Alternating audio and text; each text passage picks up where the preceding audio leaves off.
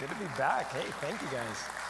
Man, have you noticed we've got a lot more announcements because we've got more churches, which thank you for suffering through it. But we've kind of become the hub for that communication for everyone. But there's one thing, listen, it's Mother's Day, so moms, thank you so much. But here's the cool thing. We have a new mom in our congregation. Pastor Karen had her child last week. Yeah. His name is Carson, and so Karen, hey, we're praying for you and Casey and Carson now. We're so excited for you all. We've got to see some pictures, and he is just beautiful. It's a beautiful family, so we're just celebrating with you today because this is the first time she gets to go through Mother's Day for the reals, so that's pretty exciting, huh? That's great. We're in week 10 of our series called Christian. There's 2 more weeks after this. And then we're moving into, we always have a campus day in between where all the campuses do something different. And then we have a new series which will be called Pause, which we're going to be talking about what it means to Sabbath. And I'm excited about that. We've been writing the series guides for that, and I think that's going to be really great. But today, as we're talking through what it means to be a Christian and kind of trying to reimagine what our Christianity is and not allowing the forces of this world to be shifting and shaping and molding that concept of Christianity. That's what we're doing in this series. If you haven't figured it out yet, I haven't been very good at teaching, but that's what we're trying to do. One of the things we have to deal with is prayer. So we have to ask the question, what is prayer? Right? That's the first question that we have to ask. And we often don't understand what it is because we use it often like a magic wand or a wish list or a list of demands as we hold our souls hostage from God.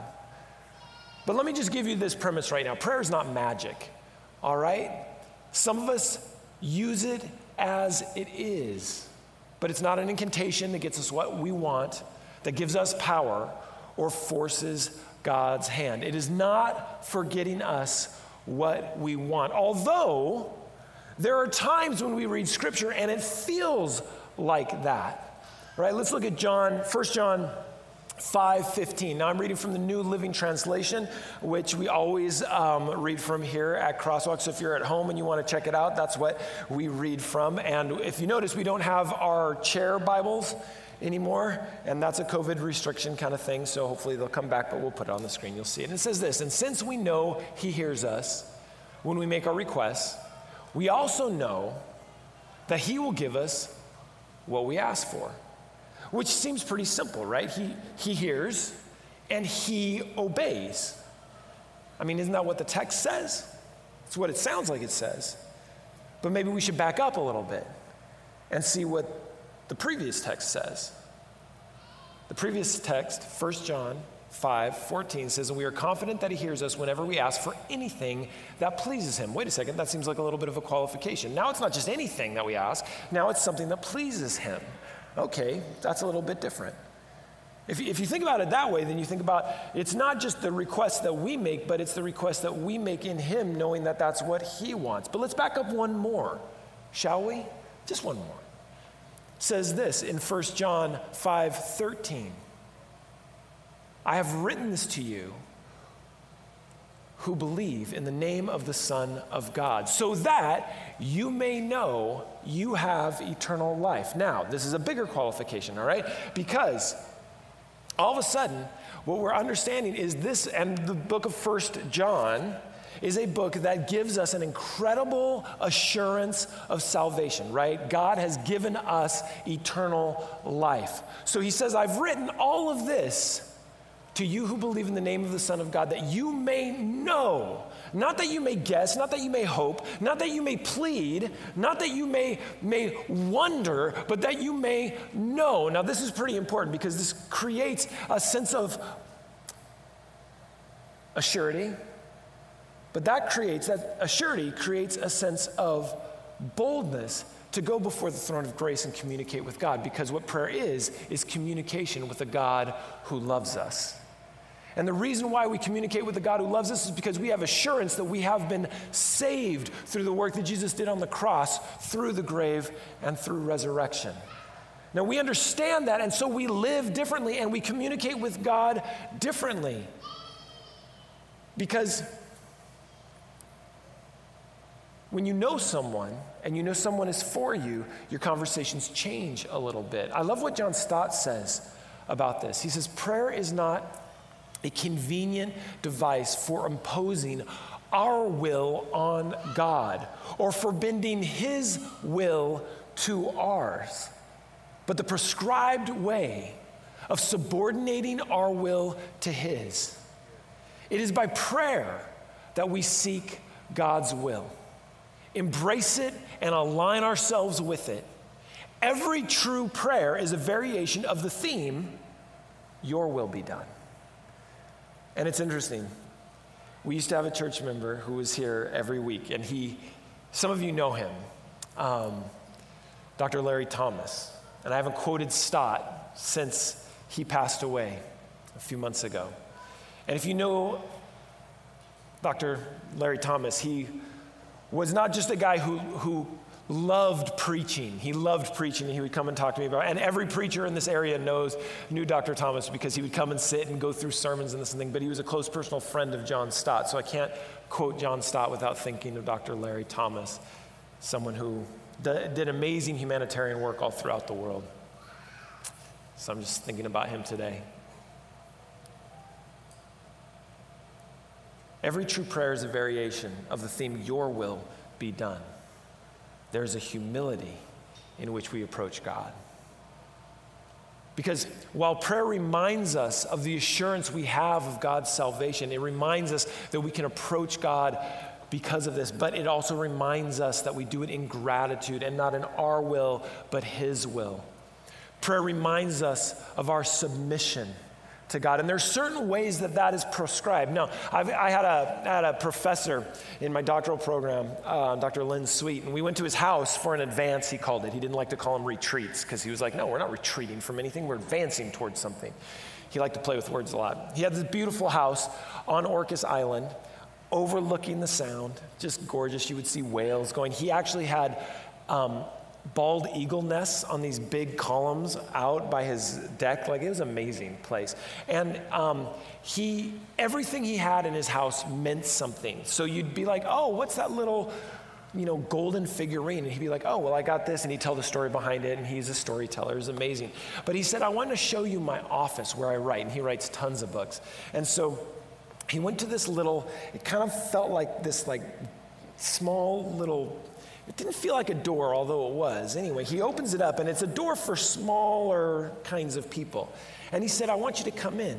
And so as I walked in, I had to kind of bow down a little bit. But then I couldn't just do that because it was actually up 2 steps, so you had to bow down and step up. It was super uncomfortable.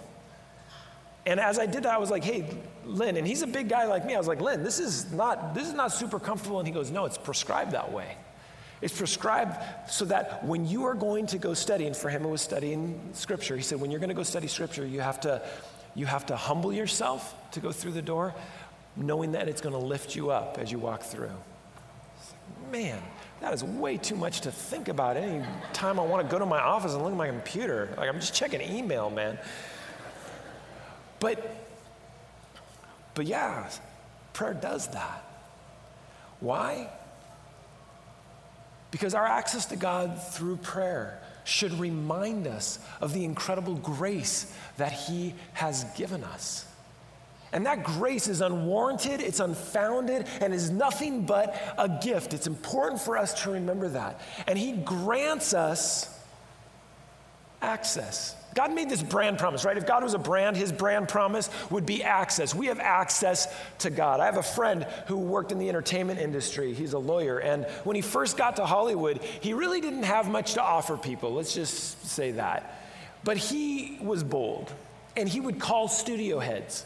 And every once in a while, he would get to one. Every once in a while, he'd find a number and he'd call it. And he said, one time I called the head of NBC. And he picked up the phone. And I said, hi, my name is so-and-so. And the guy said, hey, how are you doing? And he said, I'd like to take you to lunch. And he said, well, who are you? And he said, well, I'm nobody. I'm just working here as a PA in Hollywood, but I want to get to know the industry. Can I take you to lunch? The head of NBC said, yeah, sure. Where do you want to go?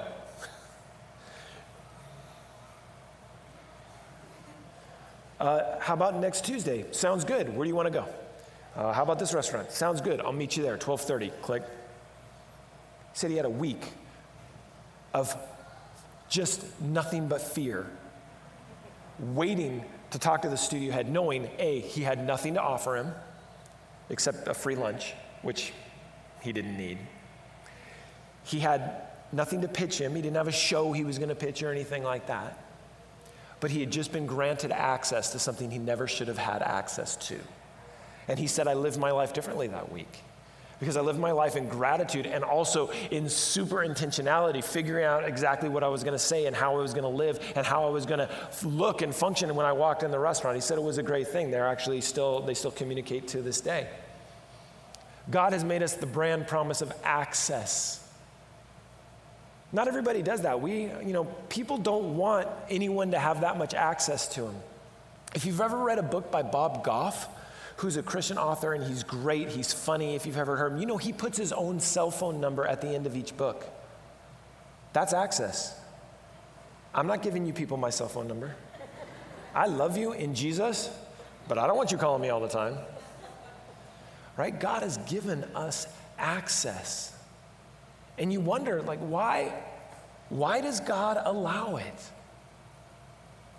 Because truth is, that's a pretty strange model. Most models of faith, most models of religion include either idols that represent something, so you don't get to that thing, or holy people who stand in the way of you and that divinity. But God didn't do that. And why didn't he do that? I think there's at least 3 reasons. Number 1, God loves community. God actually loves you to be close to him. He loves intimate community. We know this because of the Trinity, right? The Father, Son, and the Holy Spirit. One God in 3 persons unified. That is a perfect model for community. It's the model for us as Christians. That kind of access, that kind of communication, that kind of two-way street. God loves community. That's why he has given us that promise of access. The second reason why is because God is not afraid of your questions. Have you ever been so angry that you just want to shout questions at God and then you think, well, I probably shouldn't do that? I would argue you should. I would say that no matter what question you have, no matter what trouble you're going through, no matter how you want to communicate with God, you should. Because God's not afraid of your questions, and he's certainly not afraid of the way that you ask him, because there's nothing that you're going to ask God that he hasn't thought of and he hasn't experienced before. Right? He encourages that kind of access. He encourages that kind of communication. His answers may not be what you want to hear, but he's given us that kind of opportunity to communicate with him. And I think the third reason is simply this: God wants to be closer to you. He knows that relationships need communication, and that without that, we're just worshiping an idea rather than a person. Now, I want to make that pretty clear. If you are not communicating with God regularly, if you are not praying and listening, those 2 things go together. You know that, right? Sometimes you got to stop talking for a little while and pray with silence so you can hear God speak to you. You know that? And sometimes you need to go through your life curating silence so you can hear God speak to you, because we have a tendency to fill every single space in our lives with something. I mean, you can fill it just with the amount of podcasts about The Office. You know that, right? There's so many, you can fill every space with just that. That's very specific, I understand. But we have to cultivate this idea of silence in our life so that we can listen to God. If we don't communicate with God, God ceases to be a person and becomes an idea. And that leads to a lot of very strange things, because falling in love with an idea leads to some weird stuff. If you love an idea rather than a person, you can treat other people poorly. You don't believe me? Go online and see the way people of faith communicate with other people of faith and people not of faith who don't believe in the same ideas that they believe in. Right? We allow ourselves to treat other people poorly because the God we believe in ceases to be a person and has become an abstract idea. God is not an idea. God is a being. made human in the person of Jesus so that we could understand him more. When we forget this and God becomes a philosophical idea, we can do all sorts of things without the thought to any consequence, because ideas don't have consequences in the same way that people do. Because when God is an idea, people become ideas too. And when those people disagree with your ideas, they're just bad ideas to you, and you treat them as less than. The problem with loving an idea is that if you love an idea, you can't change that idea, right? We actually believe in a God who morphs and changes according to who we are. Now, I know what you're going to say. Listen, Scripture says God doesn't change. I get that. His character never changes, but he has dealt with you differently throughout your life so that you might be able to understand him and know him more, right? If you're stuck to one interpretation of God and that will never change, you are not growing. People are different. I love all my children exactly the same. I do not treat them exactly the same because they are not exactly the same person or the same idea. They are human beings and they are crazy people, right? And every one of them has their own special kind of crazy, and I recognize all of it because it comes from me. And the parts I don't understand are my wife's fault, I'm pretty sure, right? We don't treat people all exactly the same.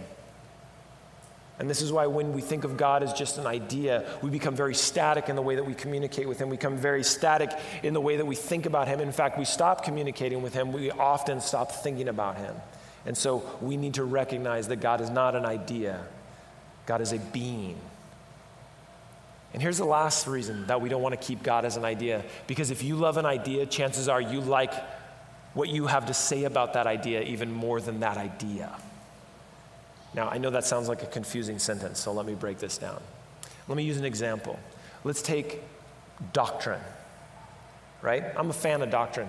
I think doctrine's important, right? Don't ever say that Pastor Tim doesn't understand the doctrine or is trying to minimize the doctrine. I like the things that we say about God. I think they're great. But God is not beholden to our doctrine. You understand that, right? God is bigger than our doctrine. Doctrine is good. We've got to come up with words to talk about God. I think God is like this. That's our making doctrinal statements. The Seventh-day Adventist Church has 28 fundamental belief statements about God that we believe, right? And so we say them. But those 28 fundamental beliefs do not encompass all of who God is. And it's very easy for us to go, man, I love those 28 or whatever faith tradition you come from, however many doctrinal statements you have or whatever. You can say, I love these things so much. That's great. I'm glad you love words. But you know who I love more than words? God. I love the God that those words speak about. When God is an idea, our ideas become very important to that idea. And in fact, the words that we use to talk about that idea sometimes become sacred and holy, and then they become something very different than they were intended to be. Hear me. I'm a fan of doctrine in its right place. But doctrine doesn't explain all of who God is. And doctrine is in the ideas we have about God. Right or wrong, perfect language, imperfect language. We can't keep God as an idea. And I tell you what, prayer reminds us that we are submitting to and being lifted up by a living, breathing, communicating God. Not stale doctrine, not a dead God, not an idol, not someone that needs an interpreter between me and him, but someone who wants to listen to us. If you think of God as an idea, you stop talking to God. And what happens when you stop talking to God? It's the same thing that happens when you stop talking to your friends.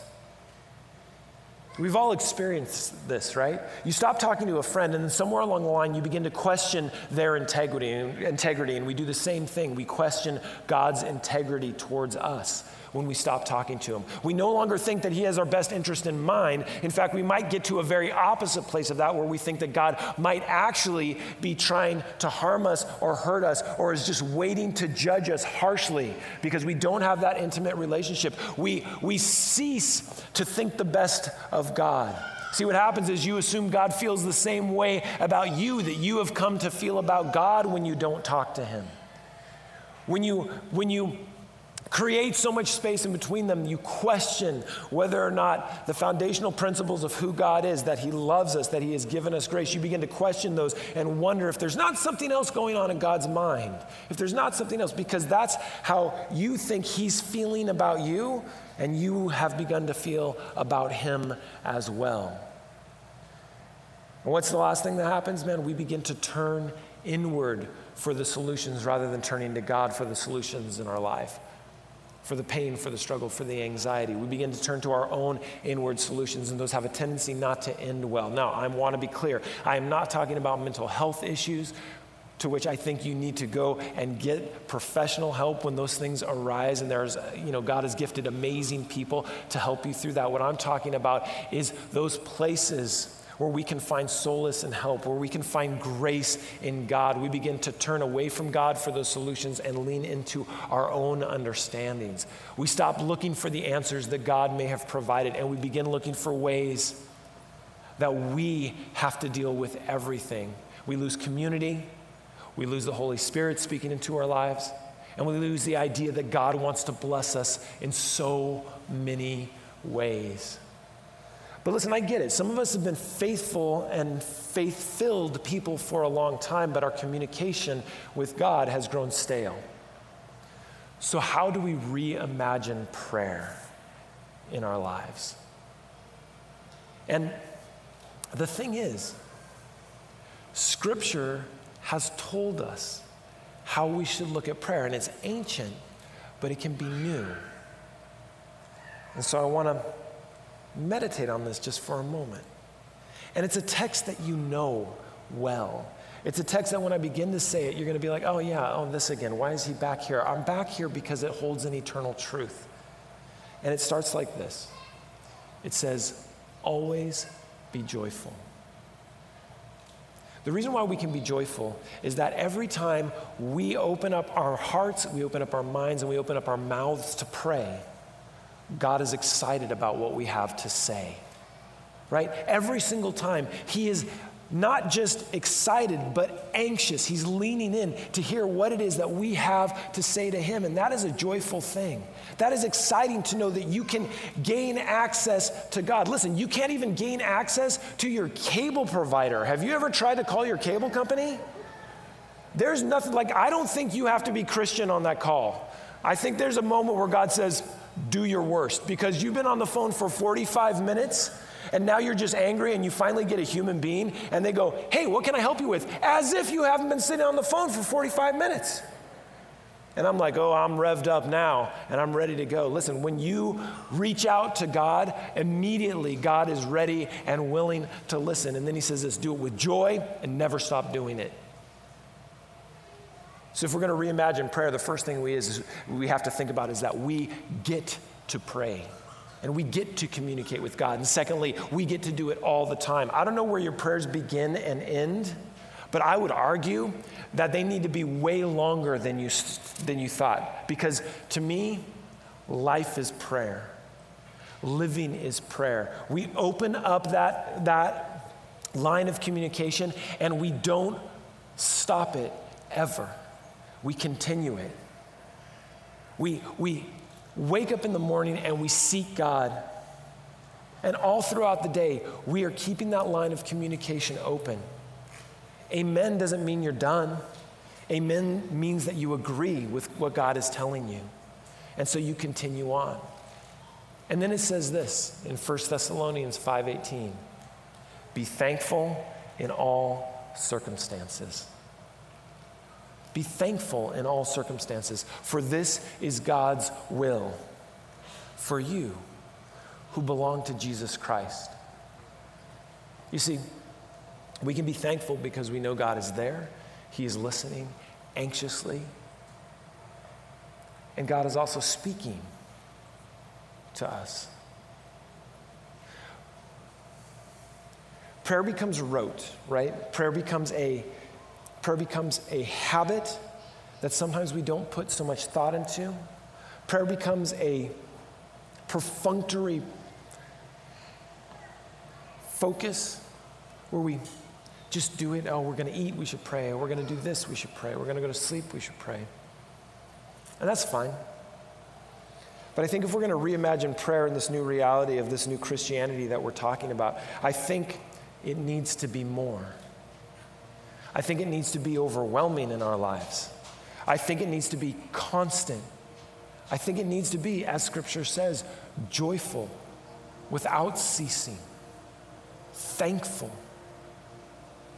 I think it should be the thing that lowers us down as we submit to who God is and lifts us up as we communicate directly with Him. I think it needs to be more than we have allowed it to be. I think we go in without expectation, but with hope. I think we speak knowing that God will respond. I think we find silence, and sometimes the silence will last much longer than the moments in which we communicate with God. And I think sometimes we will hear absolutely the things that we don't want to hear, and we'll have to deal with those as well. Because God is not a vending machine that has to respond to the way you push the buttons. That's something else. Prayer is not magic. But prayer is how we reach through everlasting. How we grab a hold of eternity and an eternal conversation that God has with us. Prayer is how we remember that God is alive and active in our lives. Prayer is how we are reminded that God is more than willing to not just be our best friend, but to be closer even than that. So I just have one question for you today. When was the last time you really prayed? I mean, really leaned into those conversations in ways that are uncomfortable, in ways that seem to go on too long, in ways that you wonder if other people saw you, if they'd think you were different or strange or weird. Or when was the last time you really prayed?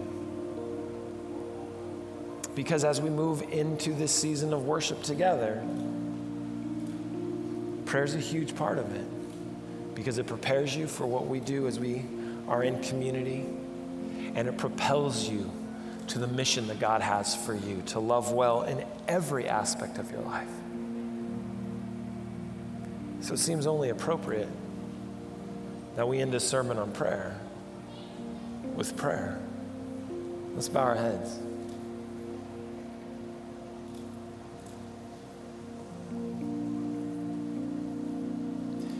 God, I can come before you and petition you for the things we want for this community, and be a spokesperson for our hearts that are broken and breaking and healing all at the same time. I can enunciate the will of our hearts, maybe even do an admirable job in a competent conversation.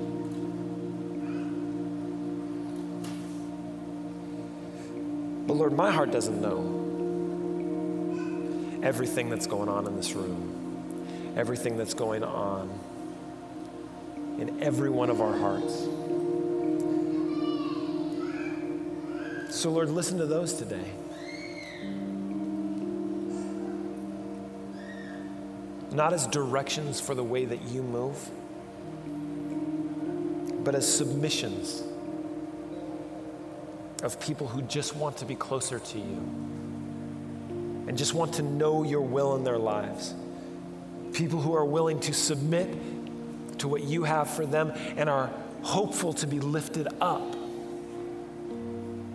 by the steps they take towards you. So Lord, not our will but yours.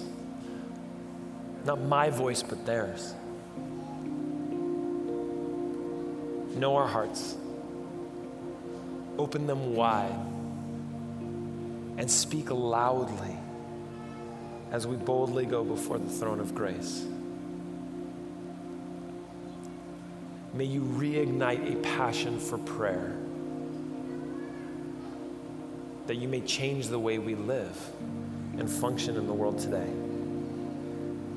Lord, we pray these things in the only name worth mentioning, the name of Jesus. Amen.